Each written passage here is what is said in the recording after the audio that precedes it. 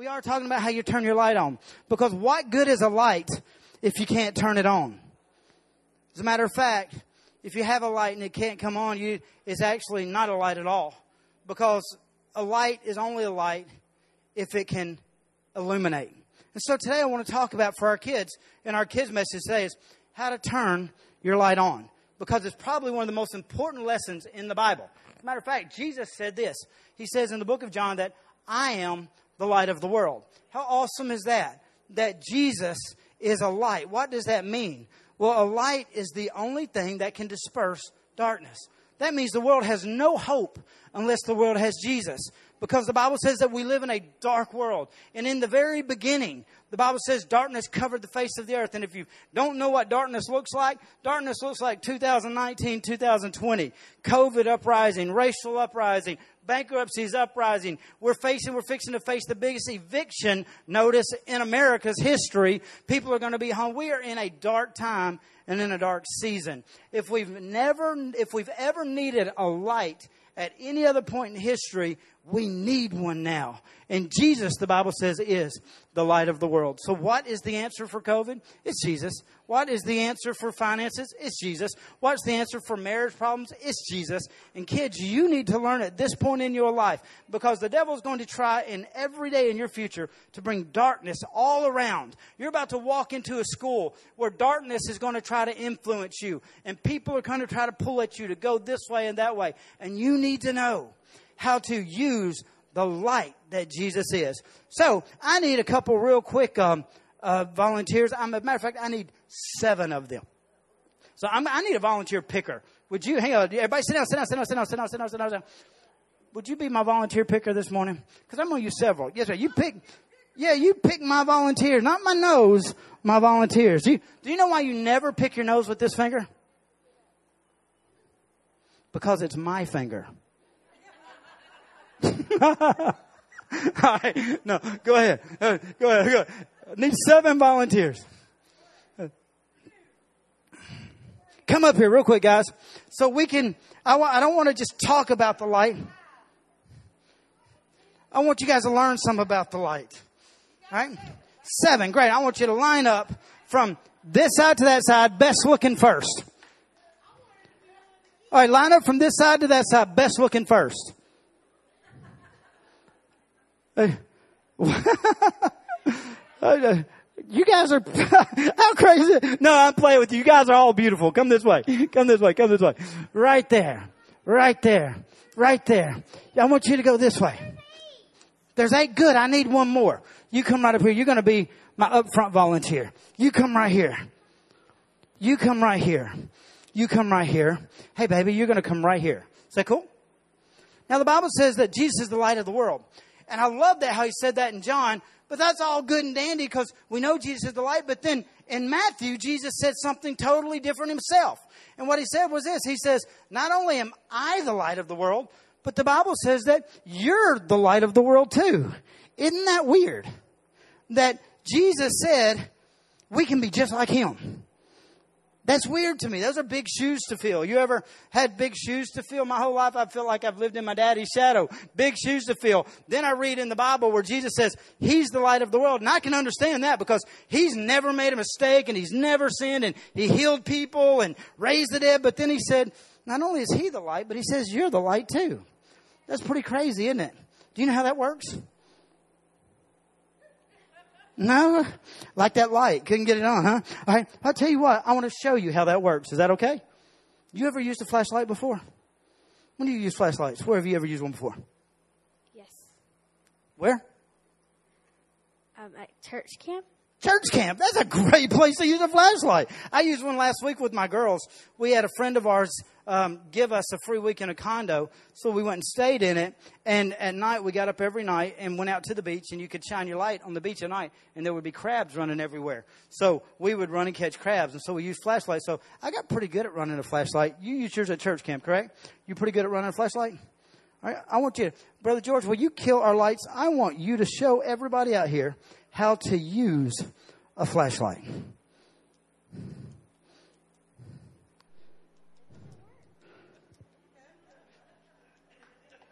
Am I going to have to get a boy up here? I play. Turn the light back on, Brother George. Turn the light. What's wrong with it? There's no batteries in here. You are so smart. Because that's what the Bible says. The Bible says that Jesus is the light of the world.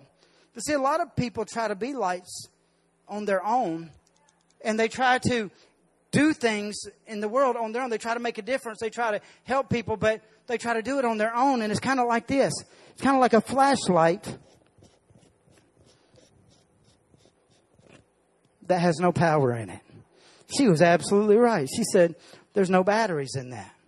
What did Jesus mean when he said that he's the light of the world? We know that. He's the way that we get our sins forgiven. He's the way that we get set free. He's the way that we can walk in life and not have to be controlled by desires and fleshly things. But the thing about it is we understand that's him. But he said then in Matthew 5, he says that you are the light. So how does that work? How do we take Jesus and everything Jesus is and become what he says we are? Well, like you said, it takes power. You'll never be what God's created you to be. You'll never do what God's created you to do. And you'll never be able to accomplish what God put you here to accomplish without there being power on the inside of you. Just like a flashlight, it's a bunch of plastic, it's glass, it's a bulb, it's wires. And that's all it is until you put power on the inside of it. And when you put power on the inside of it, something else happens. Now, show me how to use a flashlight. Give her a big hand clap. These girls are going to prove me wrong before the day's over. They're going to prove that they are smarter than boys, right? Good job. See, it just took batteries, took power. What does that mean? That means this, boys and girls. You can go to school this year and you can try to be the very best student. You can go to school this year and you can try to be the very best friend. You can go to school and try to be the very best you. But I'm here to tell you, it's not going to be the best you can be without the power of God on the inside of you. And this is what the Bible says. The Bible says that the way we get the power of God on the inside of us is that we have to hear the gospel. The gospel is this. It says that Jesus died on a cross for you and for your sins. And if you will allow him to take your place and you will ask him to be your Lord, the Bible says if you'll believe that he died and rose again, it says you shall be saved.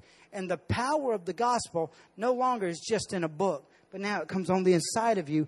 And it gives you the power to be something and do things that you never could do without him. You know, the Bible goes into great detail and says this. It's not good for a man to be alone. You know why? Because you were never meant to be alone. You were never meant to live a single day without the presence of God involved in your situation, involved in your life, and the power of God on the inside of you. The Bible says that the Spirit of God comes on the inside of you. And when it does, boom, you get to be power. So when the Bible says that Jesus is the light of the world, when you accept Jesus, it's like putting a battery on the inside of you. And when you put a battery on the inside of you, power begins to come out of you. And in Matthew 5:14, it says this. Now you are the light of the world. Then it says this. And you're a city set on a hill that cannot be hidden. But I want to teach you guys another scripture about that. And it is Matthew 5 verse 14. Because why do we need to be a light? Don't make no sense, does it? Why did God want us to be a light? I mean, flashlights are cool and all. You know, but why would God do that? I want to show you guys that real quick. And I want to get you guys to learn a memory verse with me. Can you do it? Matthew 5:16 doesn't just say that you are light. Now it tells us, can you hold that for me, baby? Are you a bunny? All right. Now it tells us what we're supposed to do with that light.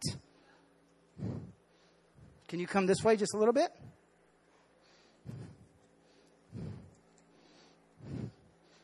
Are you ready? Are you ready? Come right here. All right, so what I'm going to do is you're going to turn around and you're going to prove how smart girls are, okay? You're going to turn right around right here. And when they lift theirs up, you're going to read that for us in this mic as loud as you can, okay? Hold that. You ready? Raise yours up. Can I hold your mic? Can I hold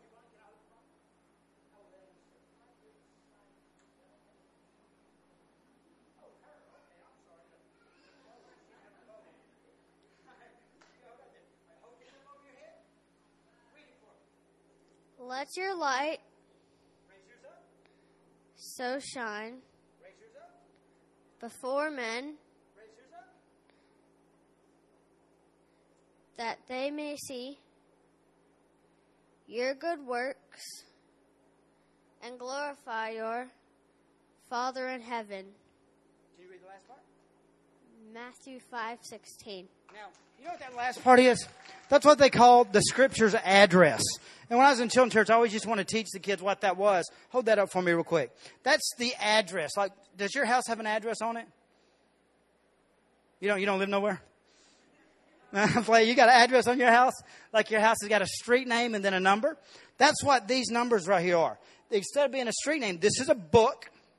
Matthew, it's a gospel, chapter 5, ... 16. So when I teach kids scriptures, I like to always add the address in it so that when they get home or as they grow up, they understand how to use that. And it says it's our Father in heaven, Matthew 5, ... 16. Can we do it like that? Now, you proved you were smart. Let's find out if everybody out there is smart, all right? So I want you to read it with them again. They're going to read it with you this time. You ready? Here we go. Raise yours up real high.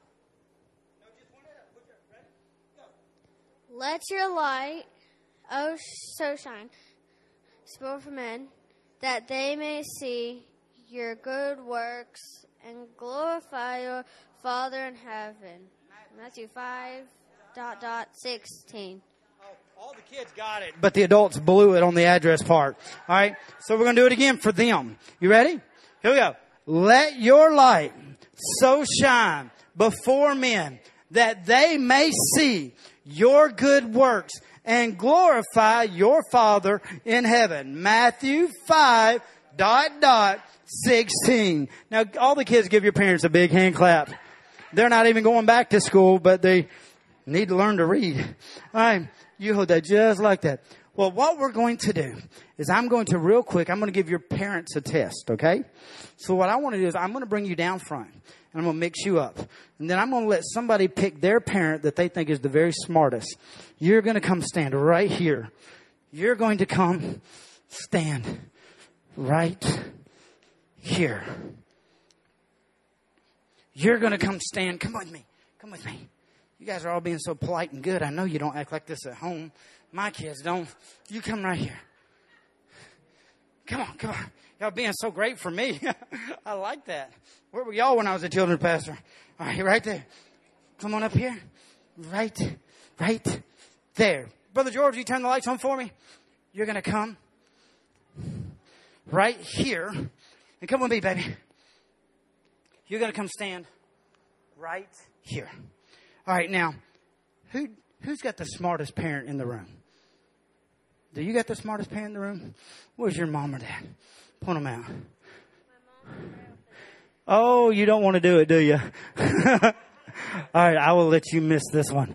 All right, who's the smartest parent in the room? Where is your parents? Right there, your grandma. Do you think she's very smart? Yeah. Yeah. You think she could do this one? You think she can do it? I think she might can. Come on, Miss Sharon. You're going to get a competition. We're going to check out your parenting skills and your memory verse skills, all right, at the same time. And I'm going to let you compete with whose dad is here. Who's got a dad? Right up here. Chris, come on. Come on up here, Chris. You're going to compete against Chris, all right? So, again, this is the battle of the sexes. Are guys smarter than girls? Again, we know who girls marry. All right, so Miss Sharon, Chris, you come right up here. Come right up here. George, get us some game playing music, and we're going to time them, Miss Sharon. You're going to have to use your negotiation skills, your organizing skills, and your memory verse skills, and get them back in order, okay? And I'm going to time you on your marks. Got to find my stopwatch. Get set. Got to put it back in order. It's not in order. And George, when your music starts, I'm ready. Go. Put them back in order. There is a promised land waiting for me. Sometimes there's an ocean that lies in between. You're down to 15 seconds. Whoa, she's going to break out in a dance too. She's talented. That's where I will be. 25 seconds.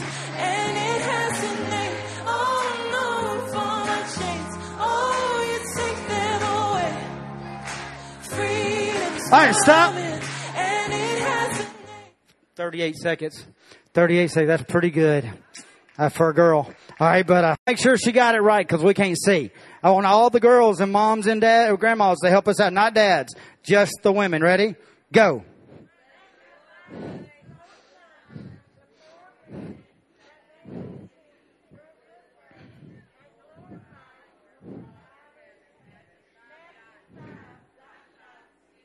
They did it. She got it right. All right, Miss Sharon, I'm going to give you a mix them up for Chris.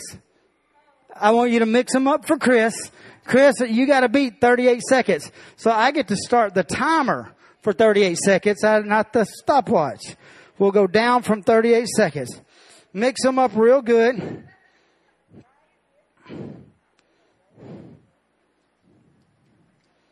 Oh, that's alarms timer. There we go.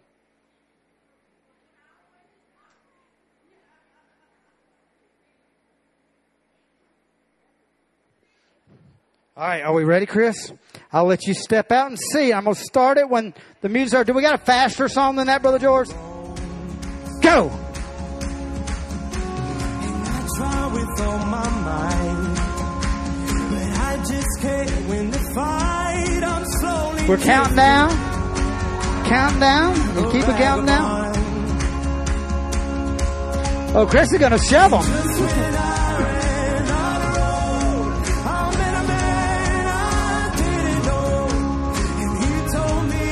Here's that. 10, 9, 8, you done?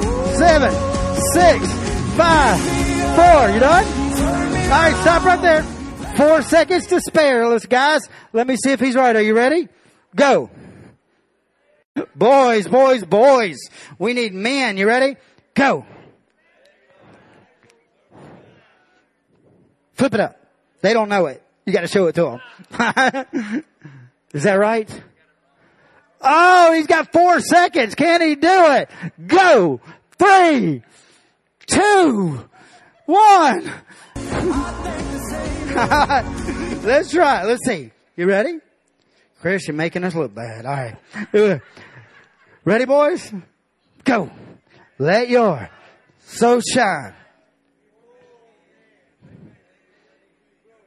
Y'all gonna put me to sleep. Oh, my Lord. Guys. We're going to do it again like we're reading the Bible. All right. Here we go.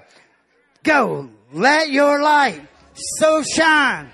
I'm going to close this out real fast. I'm going to teach one lesson on this and then turn over to Pastor Justin. Guys, probably one of the most important scriptures of how to live a successful life is this scripture. It's called Let Your Light Shine Before Men. What God did is just told you what your entire purpose was. The purpose of your life is for God to be able to empower you so that people can see Him and find a way out of the darkness they're in. But the problem is, a lot of times is we get mixed up and confused about what kind of light God actually gave us. Real quick, I want to talk about lights as fast as I can. I'm going to turn it over to Pastor because, kids, if you can understand this scripture, God will use you to change the world. Jesus is the light. And Jesus said when you allow Him to come on the inside of you, you get to, hey, that mini bow game is an awesome game. Do you want it? Or do you want the duck game? The duck game's a very cool game. That's awesome. Give her a big hand clap, guys. All right. But if you don't know how to be the light that God's called you to be, Scripture sometimes can just be scriptures. So, George, if you'll do me a favor, turn the light out for me real quick. What I want to do is I want to talk about what the light is and what the light's not. A lot of times, you can kill these stage lights too for me, Brother George. A lot of times when people ask Jesus into their heart, they understand that now that they're light and that now there's a power on the inside of them. But a lot of times people think when they become this light that they become a flashlight. And although flashlights are cool because flashlights are very useful. They can help you when you're in dark times or in dark situations. And the thing about a flashlight is this. You can use a flashlight when you're in a dangerous or precarious place to find your way through. But see, a lot of people think that God made them a flashlight. But the problem with the flashlight is this. That it only is good for one person. Have you ever tried to share a flashlight with anyone? And the person holding the light gets a better perspective of the people that are with them because shadows change and steps are going with it. God never made you a flashlight because God never expected you to be a light that was just for yourself. As a matter of fact, the Scripture says the very purpose of the light is so that your light can shine before men. See, a flashlight, if you live your Christian walk, if you allow the power of God on the inside of you to remain a flashlight, what you'll find yourself doing at times is you'll find yourself in situations where maybe you don't think you need the light and you can just put it away. And there'll be people around you that don't even know that there's even a light on the inside. It means you can look like the world at times and not look like the world at others. And as long as you live your Christian walk privately, selfishly, and you do it as a flashlight, man, God can't use you the way He wants to use you. God wants to use you, the Bible says, to change the world. He wants to put you on a hill and let you shine so that all of those in dark situations and all of those in different parts of the world can find who God is and how to become a light as well. You know, I was reading about a light this week, and there's some interesting facts about light. Does anybody know what color a light is? It's very interesting. What color is light? You know, light is a color. Do you know what color light is scientifically? It's every color. Isn't that amazing? That God made every single person in here the exact color they're supposed to be because He wants your light to so shine before men. I love that. You know, when you take a light and you shine it through an object, like a prism, do you know what you see? You see a rainbow. I love that when you allow the light of God to shine through you, it proves that the promises are true. See, you were never made to be a flashlight. And as long as you're a flashlight, you're missing out on all that God has for you. But then there's some people that understand that God didn't make them a flashlight, but they think that God made them. Let me see if I can control this one right. Let me see if Some people think that God made them a strobe light. Now, if you got epilepsy, close your eyes. Some people think God made them a strobe light. Because what they like to do is they like to allow the power of God to flow through them when they're at church. But when they're with their friends, they can turn it off. Or they like to act like a Christian when they're with mom and dad. But when they're hanging out with brother and sister, they can turn it off. I want to tell you something. Strobe lights don't do nothing but give people headaches. And if you're in here this morning and you've been living your life for God as a strobe light, on Sunday you dress up like a preacher, on Monday you go to work like a heathen, you ain't a flag, you're not the light that God's made you. You are not what God is wanting to use, and He can't use strobe lights. Because God gets no glory out of a light that can be turned on and turned off. Now, some people that when they got saved, they think God became a colored light. And what a colored light does is lets you see things that it's really not. In other words, they try to fake this thing. Boys and girls, you don't got to be a fake Christian. You don't got to act like nobody else. Do you know how to be the greatest you in the world? Is be who you are. And you let God be in you and use you. And you may not be like your brother. You may not be like your sister. But you're not called to be anybody else but you. If you want to be the greatest thing that God can use, you be you. And you say, well, Cricket, nobody's like me. Good, because God needed you to be a pure light and not a colored light. And so you be exactly who God made you. And I found this out. Everything that was wrong with me before I put the power of the light on the inside of me became right with me. I'm ADD, I'm ADHD, I'm dyslexic. I know I say that wrong and people make fun of that, but that's the way I say it. And everything that would be wrong. But because of that, and I put the power of God on the inside of me, I allowed Jesus to be my Lord. It empowers me to be different than anyone else. And I get to do things that no one else get to do. And that's what God allows you to be and do. Now, some people don't think that they're a colored light. Some people think, now this is it's got a safety mechanism on it. But what it is called a UV light. Now, what a UV light is, another word for UV light is black light. And what a UV light is, a light, it's a special light that allows you to see what I want you to see, but it allows me to hide what I don't want you to see. A black light allows me to illuminate things in public, but yet hide things in the dark. Boys and girls, the scripture calls that a hypocrite. That's not the light that God's called you to be. You can't have these things that you think no one knows about, because the power of the light knows it all. You can't hide anything from God.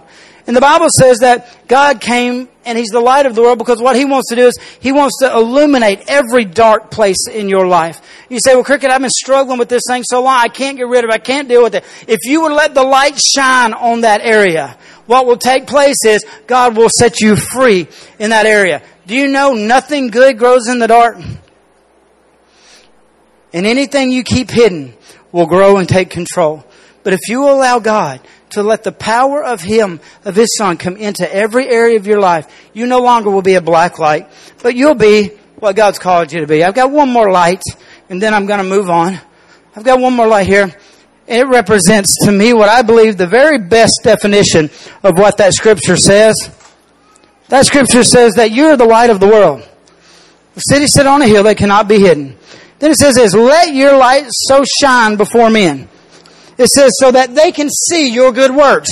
Meaning, God wants to show you off. God wants people to be able to see how you live for Him. God wants to see how you love other people. God wants people to know that you are a Christian, because it says this, when you do that, there's a light that comes on your life that is like no other light. And it says it becomes a floodlight. And what a floodlight does, a floodlight disperses darkness. Any weapons in your life will be this.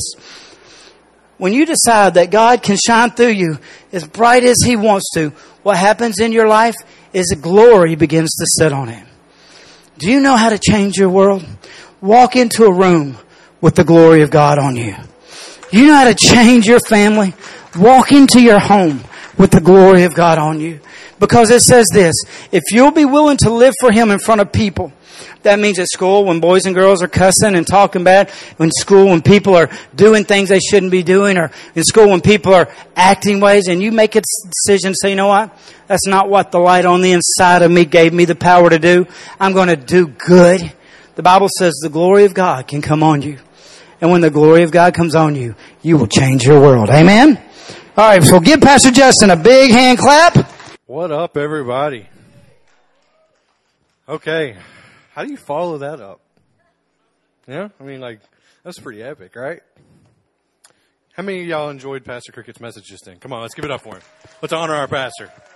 That's pretty amazing. All right. I knew I should have done an object lesson. I knew it. All right, but newsflash, I'm not going to do a object lesson. I am gonna try and give my best advice though for all really, I mean, it's youth, you know, that's who I want to talk to, and I want you guys, that's who I want to hear me, but also, I mean, anybody going to school, trade school, anybody stepping out into a new adventure. And so, where to start? How to start? I think I'm going to name the title of this little message, Where to Start. I think the best place for any of us to start is right there with that word, start. So many people, they miss out on the blessing, or not really the blessings that God has for them. And they miss out on what the beautiful people of this world have for them, all because they don't start. They never start. They're too afraid to start. They're too afraid to step out, you know, and get uncomfortable. So this message is where to start. You guys are going into a new school year, right? You're going into a new school year, and you're going to be, you know, you're stepping out into something that's going to be filled with new experiences, right? You have no idea what to expect this year. Here's something that's really, really cool though for you. Throughout the entire Bible, God paved the way. God paved the way for everybody. Throughout the Bible, He said, I'm going to go before you. I'm going to make a way for you. And when we can really, truly grasp that, right?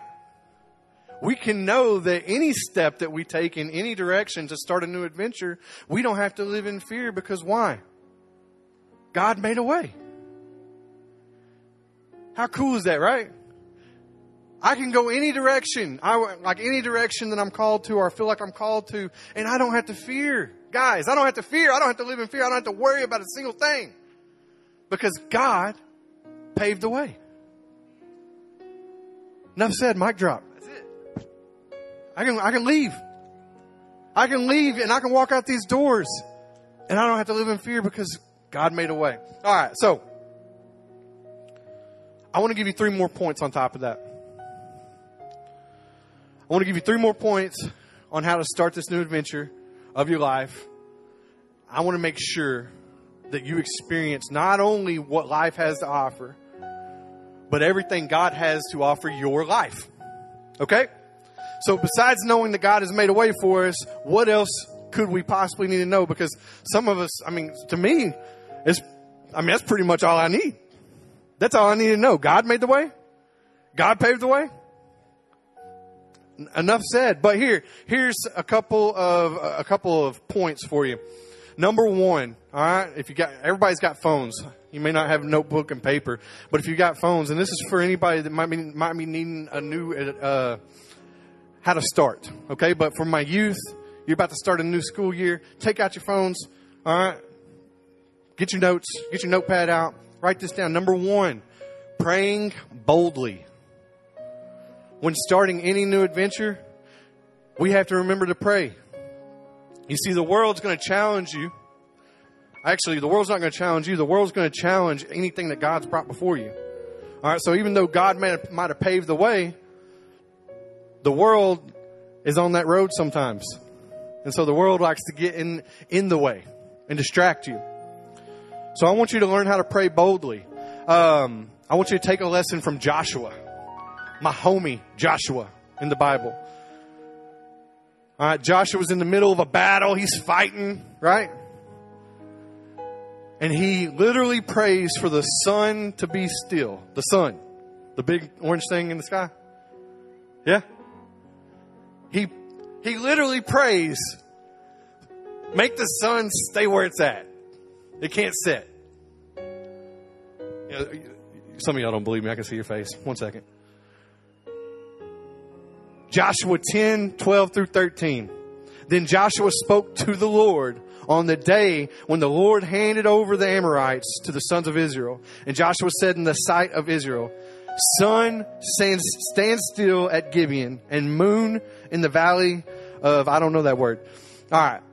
So the sun stood still and the moon stopped until the nation of Israel took vengeance upon their enemies. What? See, we've been praying that, that old prayer, when you're little, you learn this prayer, good food, good meat, good God, let's eat. Amen. Maybe y'all didn't do that one. Maybe y'all did that one. What's the other one? There's all kinds of them. God is good. God is great. Thank you. Yeah. This dude's praying for the sun to be still. All right, so I want you, when you go out into this new adventure, I want you to understand that you too can pray boldly. You can pray as boldly as Joshua. So when you have something going on in your life, you don't have to just let it happen. You can actually pray for the sun to be still. Whatever sun that might be in your life, okay, youth? Whatever sun that is. It could be a breakup. It could be a bad grade. It could be mom and dad mad at me because I'm not doing what I'm supposed to be doing and everything. And look, you know what? You can pray bold for God to step into that situation, stop the sun from moving so you can actually be corrected, or you can actually, move forward and take steps in this new adventure. Okay. So number 1, let's pray boldly. Number 2, this is my favorite one because this is the one that I have learned to love so much and so many people struggle with. But if I could give you advice on starting this new adventure of your life, it is going to be this. Find joy in every circumstance. Every single circumstance. Throughout sickness, throughout hurt, throughout heartache, throughout everything. Find joy. Okay? It's been the hardest one. It took me 30 years to figure out that I can be happy in everything.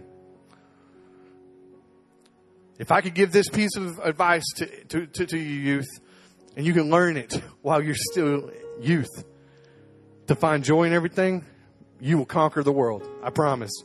So let me look at that, because I want to show you. I want to show you biblically where it says that. Consider it nothing but joy, my brothers and sisters, wherever you fall into various trials. Wherever. Which means you guys are going to go through some stuff. Okay? And when you can figure out that joy is in that stuff, whether how ugly it looks or anything like that. Parents, you guys remember high school? Remember some of them ugly breakups? Some of them ugly fights with somebody might be your best friend now. Anybody got one of those stories? I'm actually friends with the guy that used to beat me up. Yeah. I learned how to be joy. I learned how to look for joy. So guys, look for joy in every circumstance. I know it's hard. I couldn't see it when I was getting beat up. I couldn't see that. But guess what? When I took a step back and I saw, and I can look at this and go, and biblically it tells me, consider it nothing but joy when you go through these trials. It doesn't say if you go through trials either, just so you know. It just says when you go through these trials, consider it joy. Number 3. Oh, wait. I got to say something on that too. I made a post the other day about perspective. Making perspective shift. There's 2 boys I know. There's a story of 2 boys, and they went camping, and they had the same supplies, the same, all the same everything. This isn't the story of a rich kid, poor kid. They both had name brand stuff. They both had everything that they needed to go camping, right? And one boy, he looked at his food his mom packed. Both of them, like I said, same food, everything. Maybe it's SpaghettiOs. I like SpaghettiOs. All right. So cans of SpaghettiOs. And boy number 1, he looks in his bag and he sees these cans of SpaghettiOs and he goes, man, I got to eat this. I can't believe I got to eat this stuff.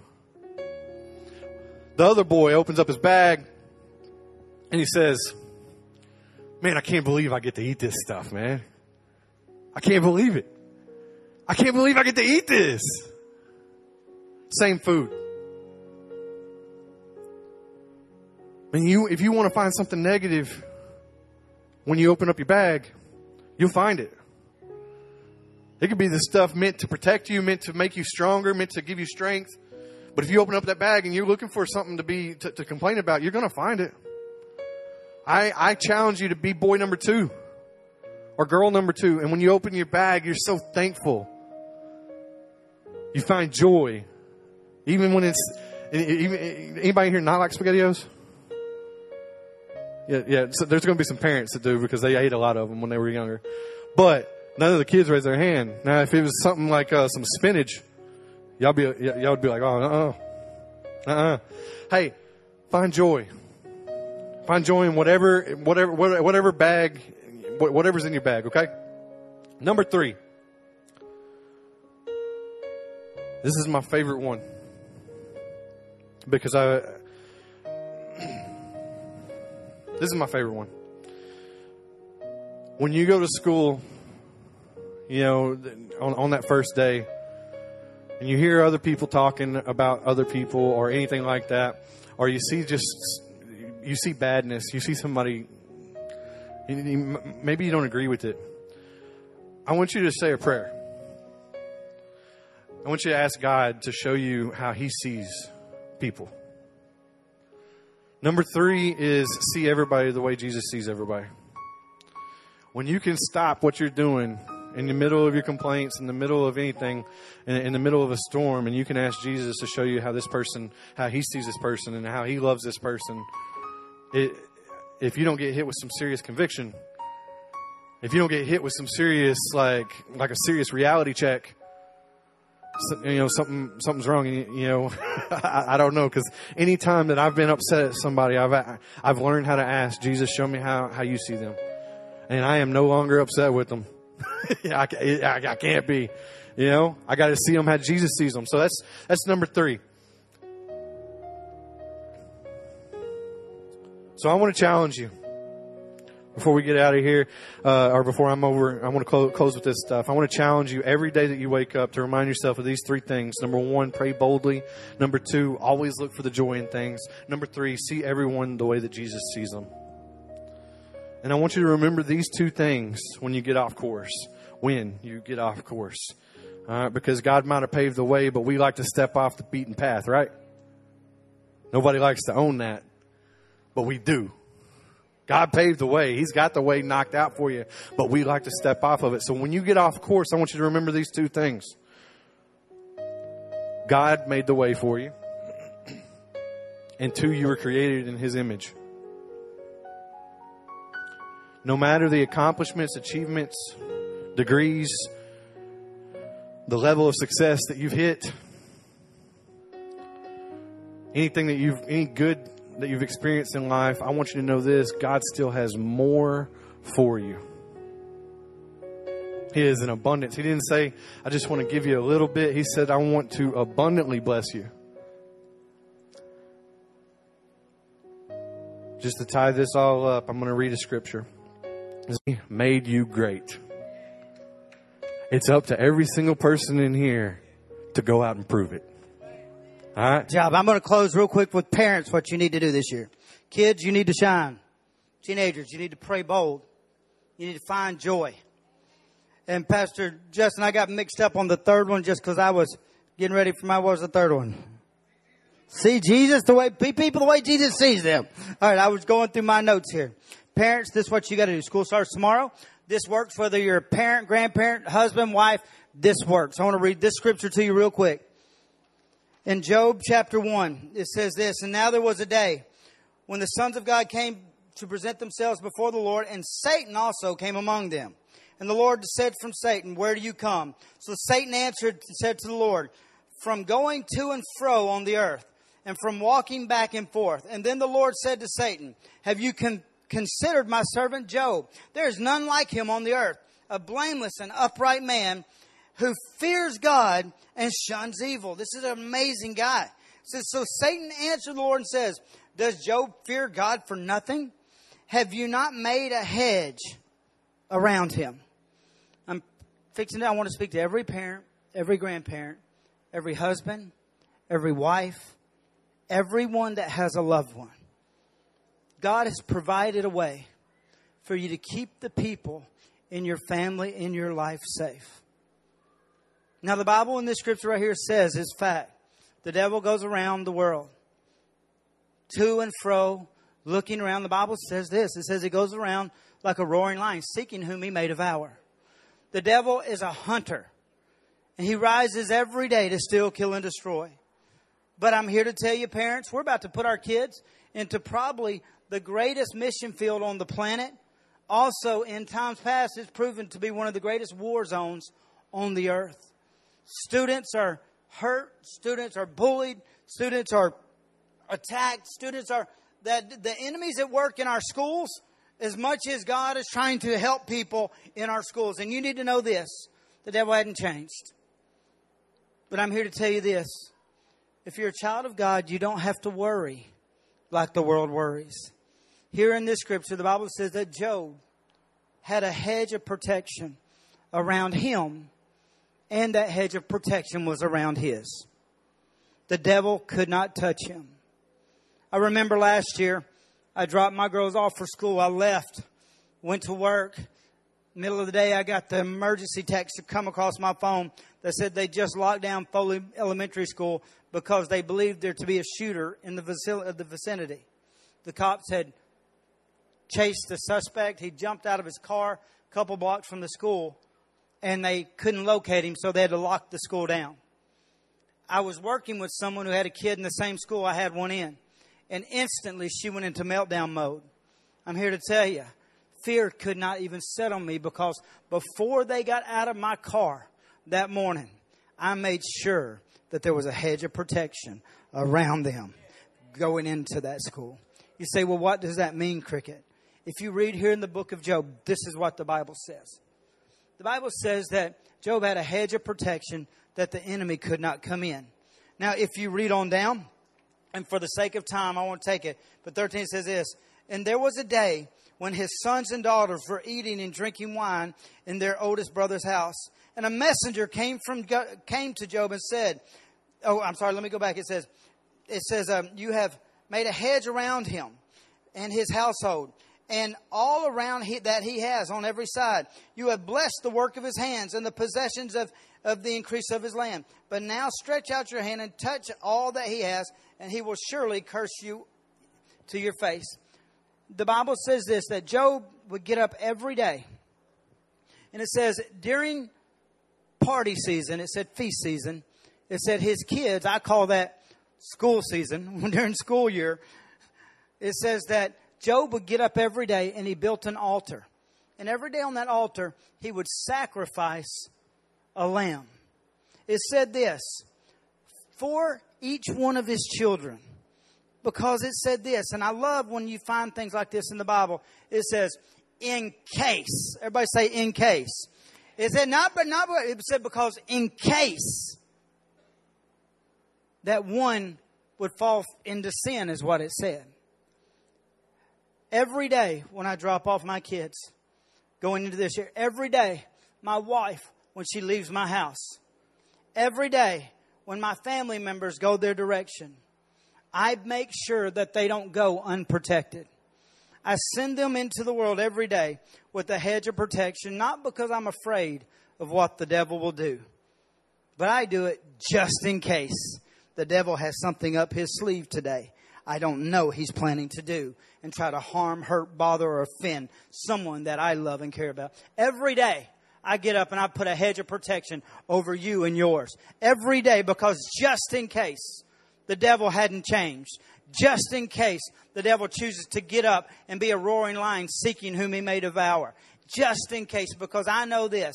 If I just leave for granted, if I just leave for fate that my kids are to be okay, I have no faith when I get the news that the devil has tried to do something in my life. The Bible says this, he got up every day. And I want to read this progression because I want you to see how important this is. In Job chapter 13, it said every day, or chapter 1, verse 30, it said every day he got up and he built an altar and he sacrificed lamb for his children. And then it said this, there came a day.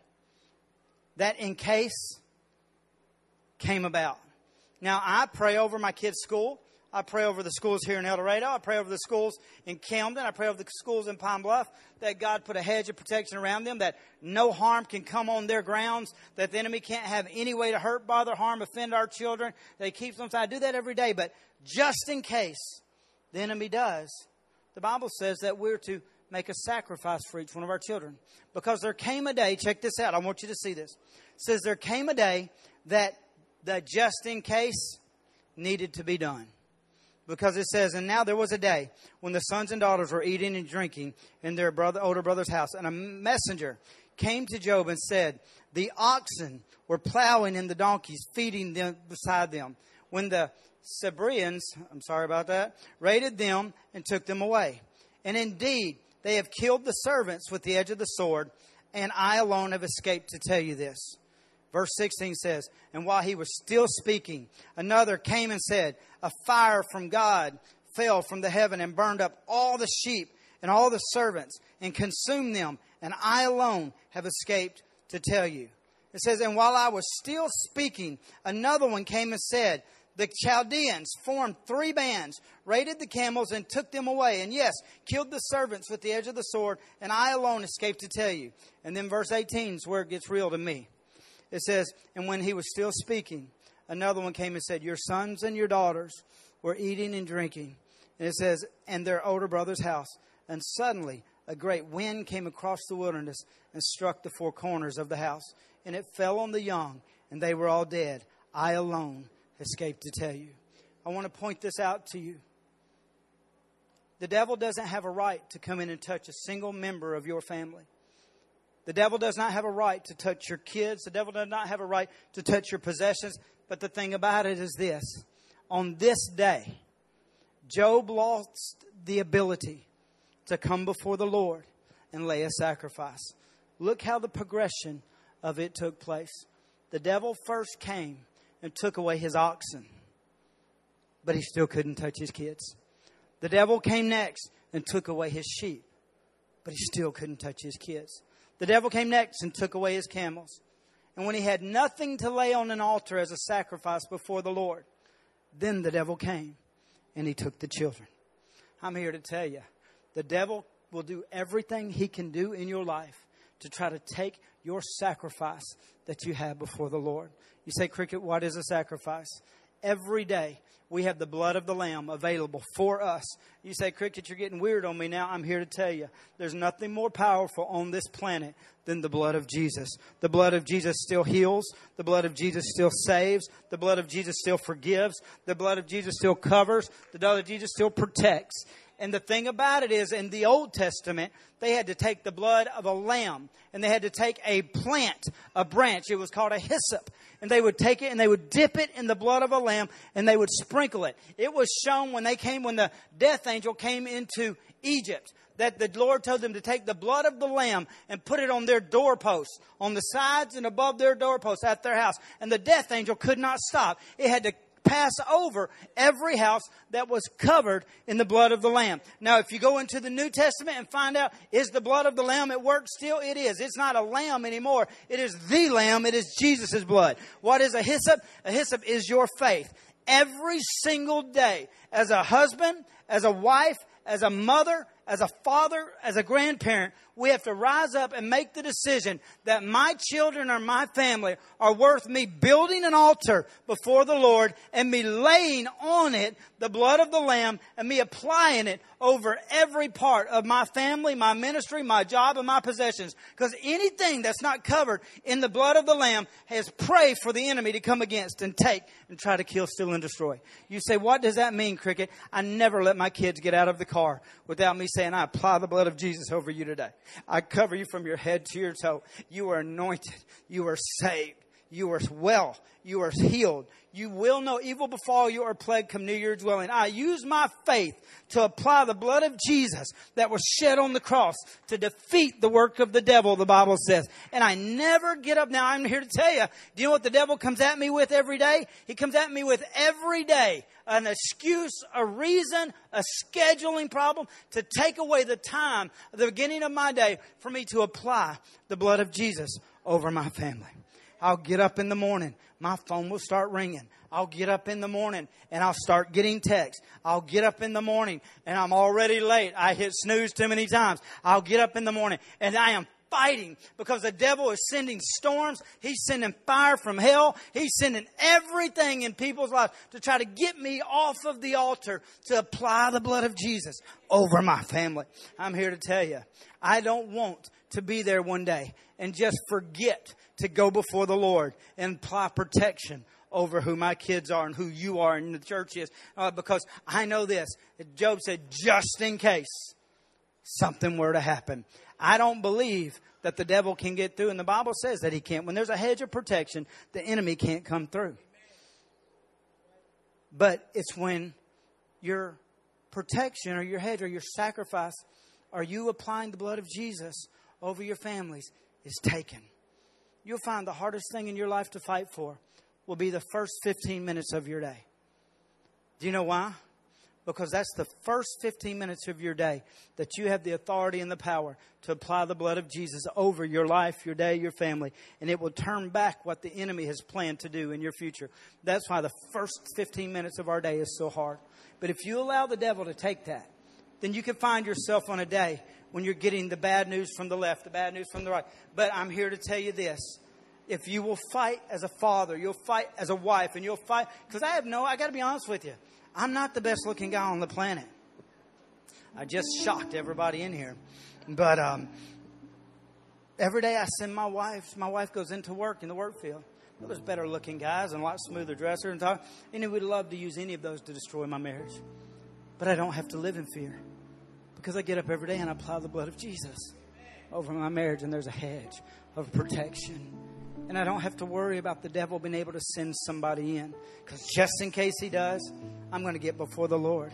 and lay my sacrifice and say, I apply over my family. I don't worry about my cars breaking down.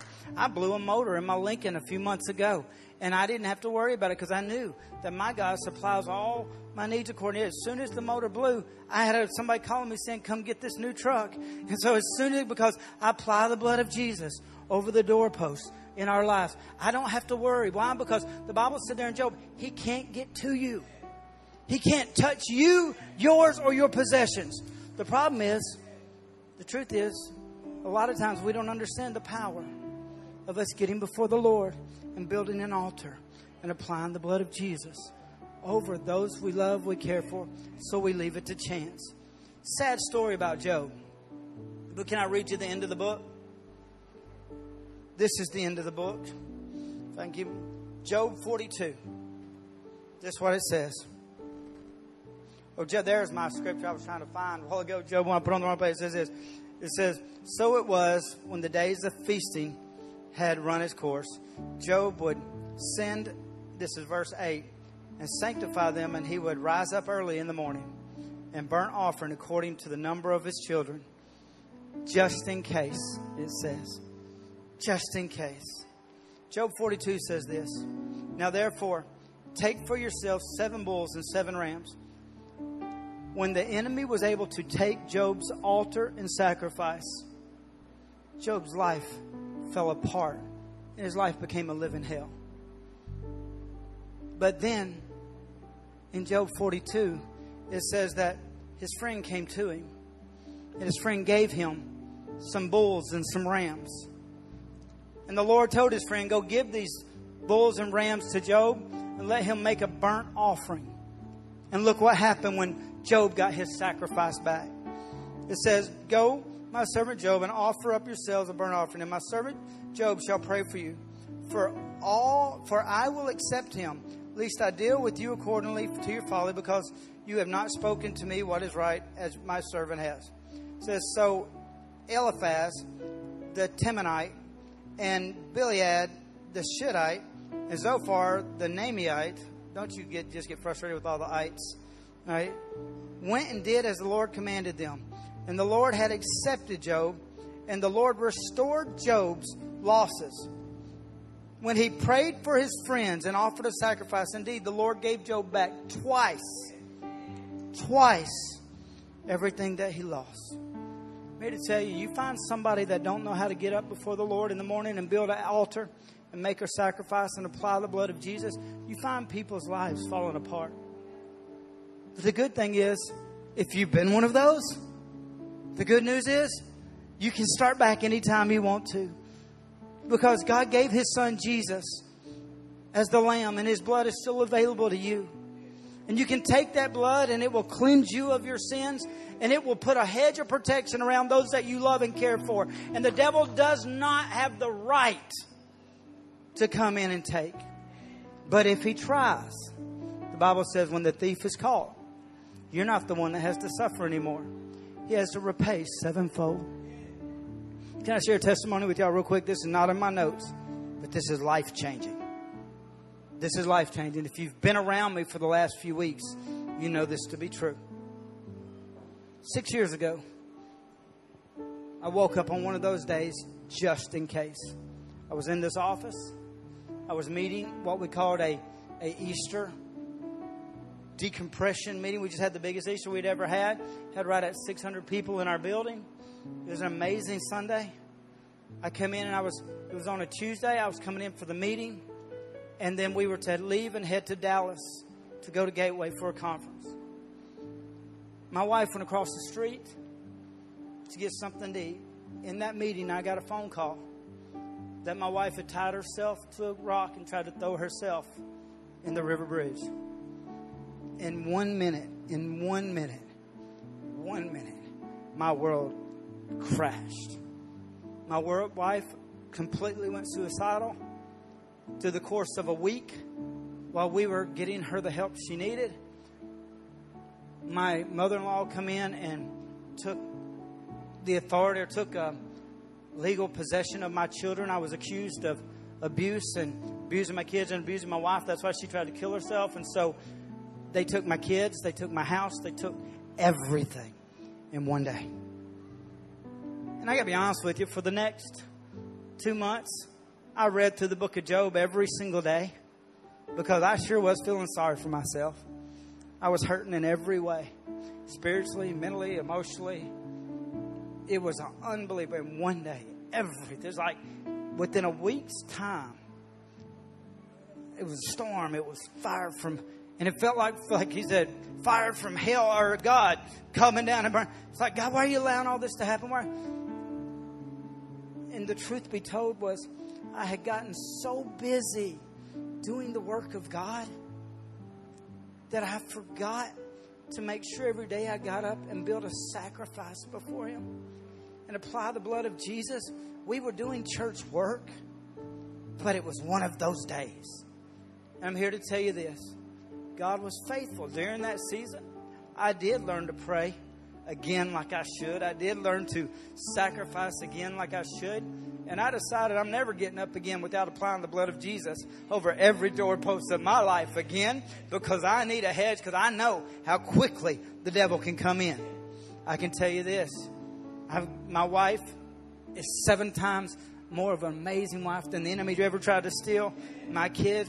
But I want to tell you this. That was on July 18th, 6 years ago. Just this year did it all start making sense to me. Pastor Maurice sat with me the other day. Vez sat with me the other day. I've shown people. I showed Justin this the other day. Every year, the battle was over on July 18th. It started on Easter, and it lasted till July 18th. Hell. If you were here, it was hell. Every year since then, on July 18th, the devil's been having to pay me back 7-fold for what he took. This year, I'm just going to be honest, this year, on July 18th, and it sneaks up on me, but the blessings of God get so big that it kind of just shocks you again and knocks you back. This year, on July 16th, Jennifer sent me a text and sent me a picture of a check and 4 phone calls. She made $14,000 in 4 phone calls. I got a text that on July 17th that said, hey, we've been miscalculating a job that you've been seeing and overdoing. We're going to send you $6,000. Boom. Both of them hit my account on July 18th. The check deposited and the direct deposit went. Instantly, boom, went into my account. That's financially. I can't go into all the detail. I got to be honest with you, I hadn't had a $22,000 a day in a long time. Really, it's not been I don't have $22,000 days every day. I can tell you this. I said, Jen, go back and pull every bank statement for the last 6 years for July 18th. I need to see the pattern here. Because what happened was we didn't even see there was a pattern until on July 18th. All of a sudden popped up on our Facebook. It popped up a Facebook memory. On Facebook, it says, 1 year ago today. You seen those?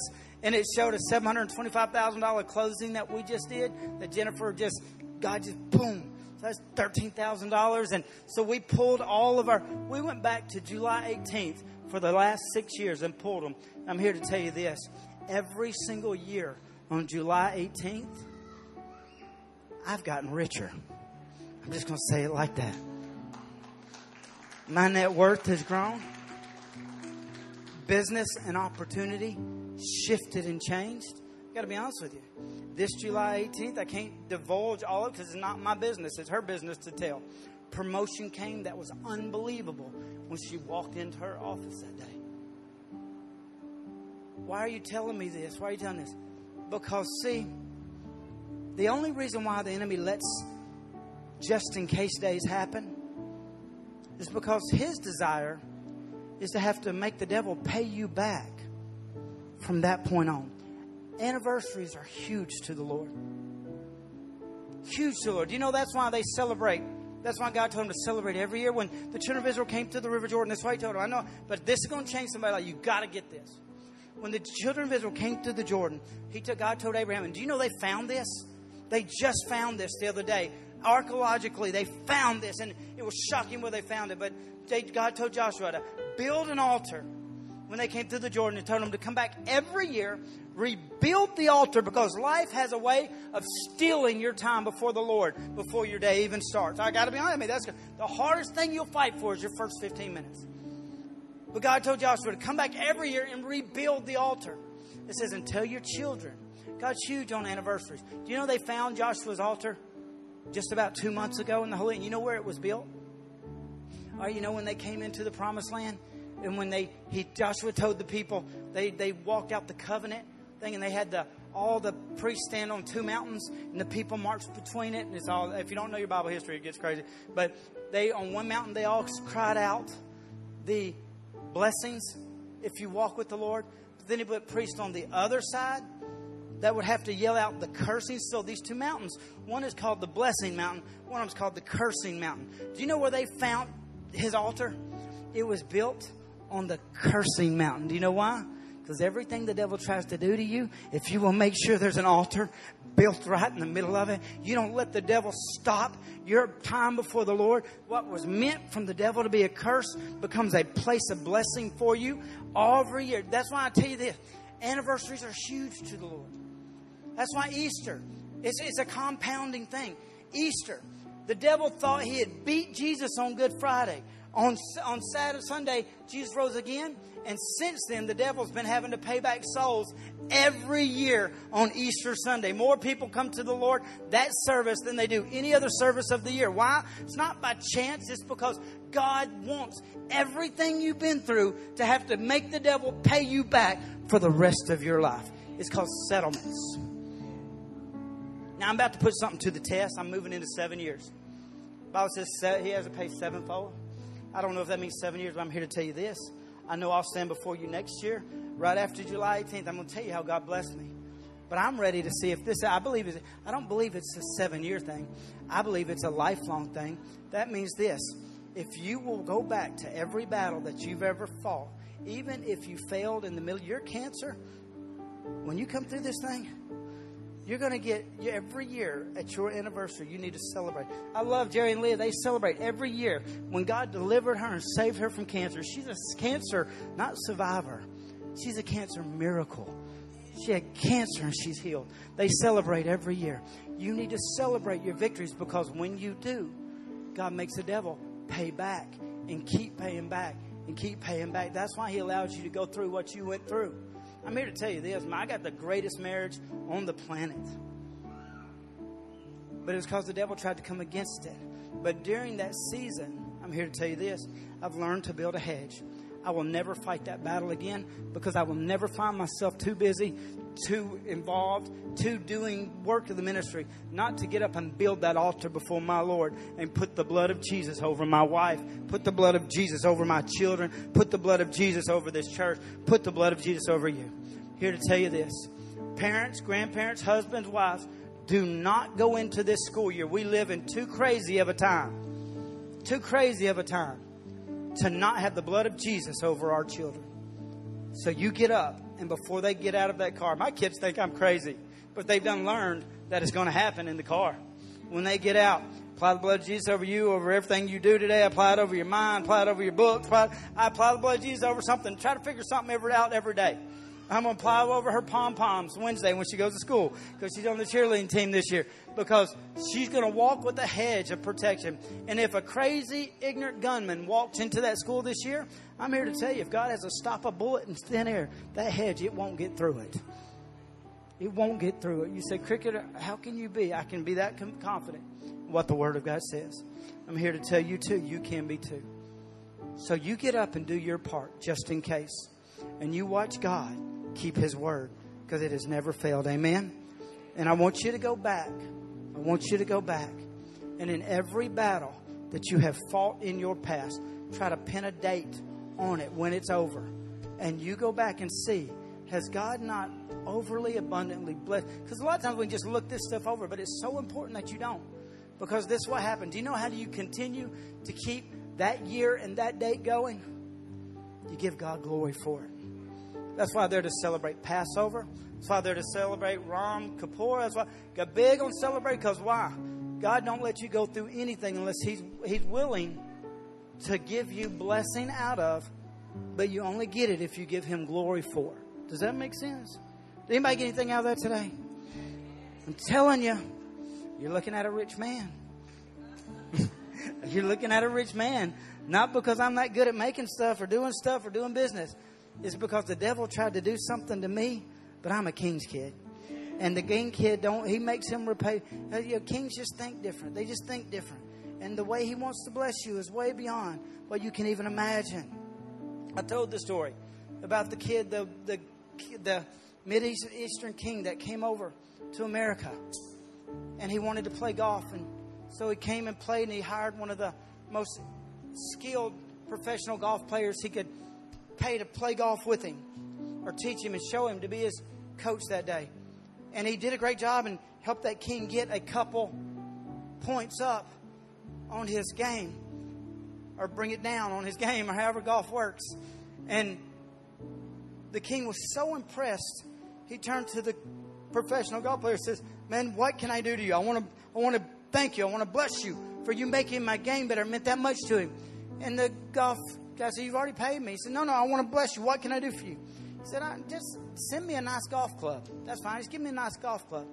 So he went back to his country, and the professional golf player was just going on. And this is what took place.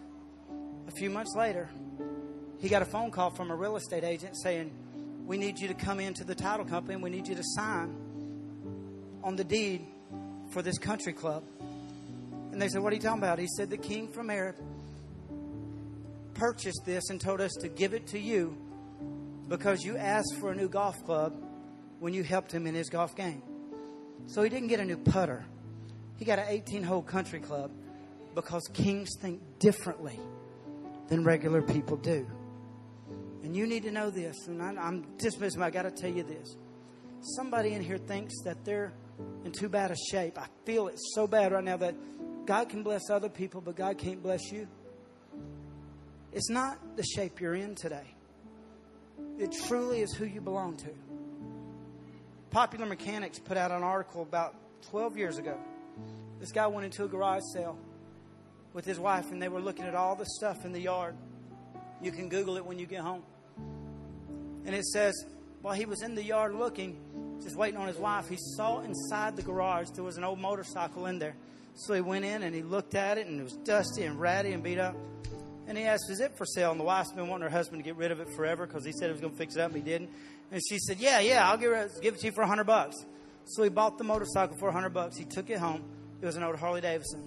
And he began to clean it and work on it. And think about it, if you know anything about Harley, if you're a bike guy, Harley Davidsons have serial numbers on them, and they can be traced back to the very production line that they were produced on.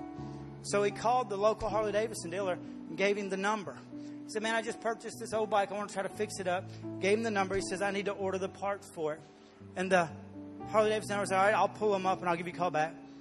About an hour later, he got a call from the Harley Davidson owner, and this is what he told him. He said, man, I'll give you $10,000 for that bike right now. And the guy's like, what? And he said, I'll buy the bike, $10,000 right now. And the man was like, $10,000? I don't want that bike. I'm not selling you, buddy. What's going on here? And so the Harley Davidson owner said, all right, I'm going to have someone else call you. They hung up. And about an hour later, Jay Leno called and offered him $100,000 for that bicycle, that motorcycle, in the shape that it was in. And he asked Jay, he said, what are you talking about? Man, why is this thing so valuable? Why are you offering me? And Jay Leno told him this. He said, go take the seat off and flip it over and look underneath the seat. And he did. And when he went and flipped it over, there was a plaque mounted underneath it. It says, for the king, love Priscilla. It was the lost Elvis Presley motorcycle.